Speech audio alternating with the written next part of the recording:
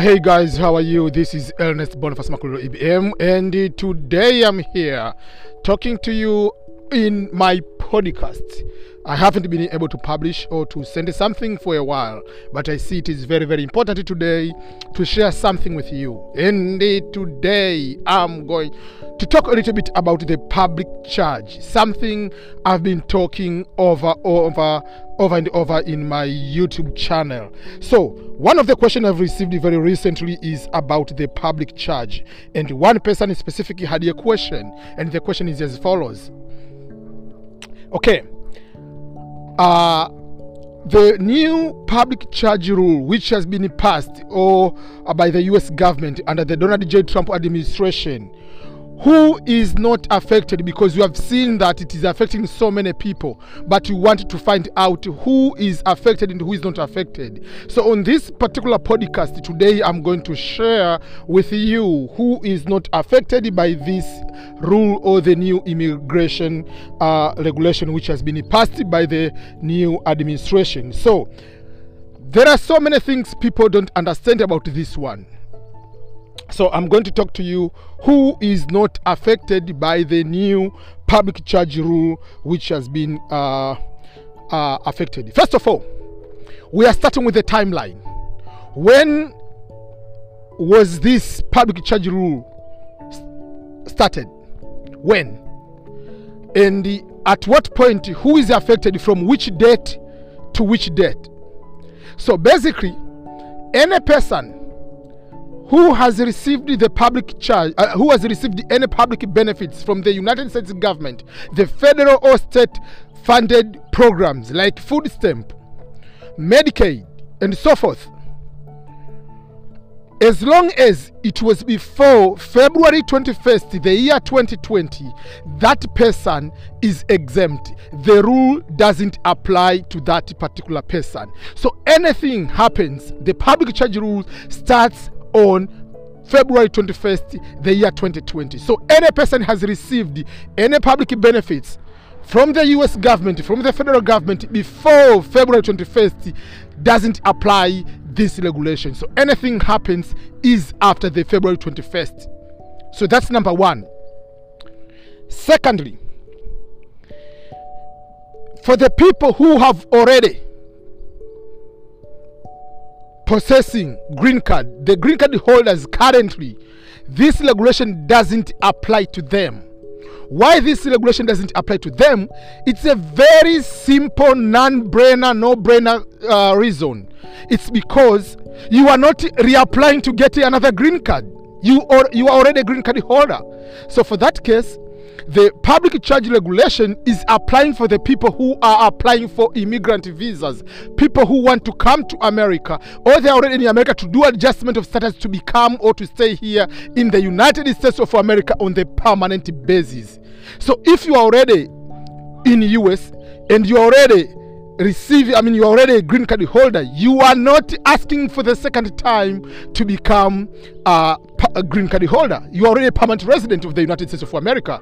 So for that case, you don't need to do another process to get a green card. So this doesn't apply for the person who already has green card. Another category, and this is very important, I mentioned that this doesn't apply for the people who already have green card. But the question might be, what if I receive the public benefits from the federal government, but what if I want to become a United States citizen through naturalization process? Maybe after 1 year or 2 years, I want to become a US citizen. Does this affect me if I want to become a US citizen? No, it doesn't affect you. According to the rules and regulation which has been stipulated by the clauses under the public charge rule, this is applicable for people going to get green card, not becoming a US citizen under naturalization process. And remember, if you are already a permanent resident, you'll be a permanent resident for at least 5 years in order to become a naturalized citizen. Or you have to be green card holder under marriage for at least 3 years to qualify to become a US citizen. So no matter what, in the US you are allowed to get public benefits as long as you're a taxpayer. So if you're a green card holder for 3-5 years, already you qualify to get public benefits, so it doesn't affect you to become a naturalized citizen. So that is something very important to note, that one. So who also is not affected, but sometimes it might happen like this way. Let's say someone is married, the husband is not American citizen, is applying for green card. The wife, who is American citizen, has a baby. The wife received food stamp, which is a federal funded program. Will that affect the husband who is not a citizen, wants to become a citizen under adjustment of status or any other means, coming from another country to America? No. It doesn't affect that particular person. The reason it doesn't affect is because we are dealing with you to become a public charge, not your wife to determine you. If your wife is not a part of that application, it doesn't affect you at all. Another person who is not affected. So when we are talking about people under humanitarian relief, we are talking about refugees and asylum seekers. These people, the regulation, the public charge rule doesn't affect these people. So if, let's say you are applying for you are applying for asylum seeker, you are applying to become asylum seeker, you are applying to become green card holder through asylum or through refugee system, this regulation exempts those people. And you are likely to be, if you are a refugee or asylum, you are likely to get most of these public benefits. So they cannot act against you. But there is one important aspect you have to know. The asylum process, the refugee process, it takes a longer time. So let's say you are processing to become asylum, maybe it takes 2 years, but down the road while you are doing those 2 years, you get married or you have a very good job, and that good job wants to process it for you to get a green card under work.